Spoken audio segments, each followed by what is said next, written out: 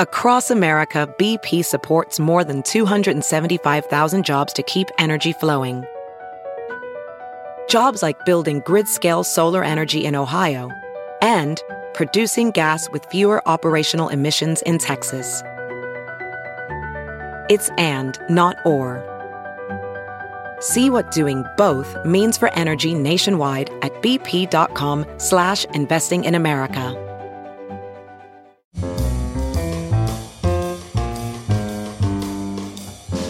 It's Merriam-Webster's Word of the Day podcast for August 25th. Brought to you by Merriam-Webster's Unabridged Dictionary Online, America's largest dictionary, now continuously updated. Learn more at merriam-websterunabridged.com. Today's word is grog, spelled G-R-O-G. Grog is a noun that means an alcoholic liquor, especially liquor such as rum, cut with water and now often served hot with lemon juice and sometimes sugar. Here's the word used in a sentence by Roger Gavan in the Warwick, New York Advertiser. In 1917, the Historical Society of the Town of Warwick held its first George Washington Day picnic to celebrate and commemorate the visit of Washington and his entourage to Warwick's Baird's Tavern.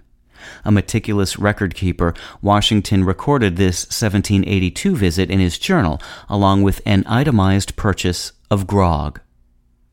18th-century English admiral Edward Vernon reputedly earned the nickname Old Grog because he often wore a cloak made from grogram, a coarse, loosely woven fabric made of silk or silk blended with mohair or wool. In Old Grog's day, sailors in the Royal Navy were customarily given a daily ration of rum.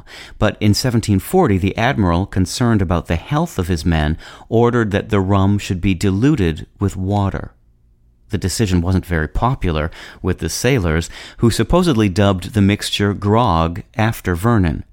Today, grog can be used as a general term for any liquor, even undiluted, and someone who acts drunk or shaky can be called groggy.